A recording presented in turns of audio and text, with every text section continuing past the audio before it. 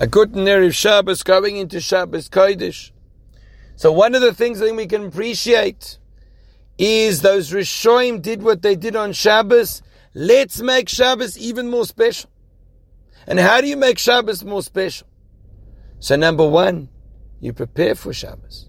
Preparing for Shabbos often can mean that you just designate to servants, to family, to do things for Shabbos. No. We need to do something actively ourselves for Shabbos. It can be as little as laying the table. It can be something more significant like preparing a special Dvar Torah. But it's got to be something where you put your hand in yourself.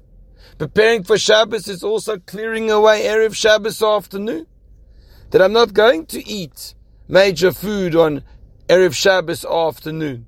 A big meal just before Shabbos. But I'll eat what I need. Preparing Shabbos afternoon is getting ready early to come to shul before, to light candles a little bit earlier.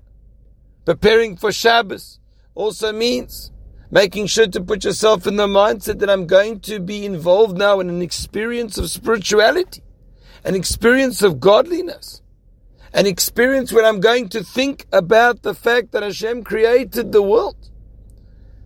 But I think there's another aspect of preparing for Shabbos.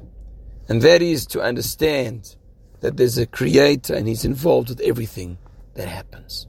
Even if we don't understand, even if we don't realize. But we've got to know that he's there. And every Shabbos, we get an injection of godliness. Every Shabbos, we get an injection in our heads of what the truth is.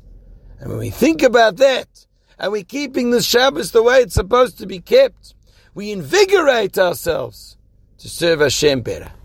Have a wonderful Shabbos.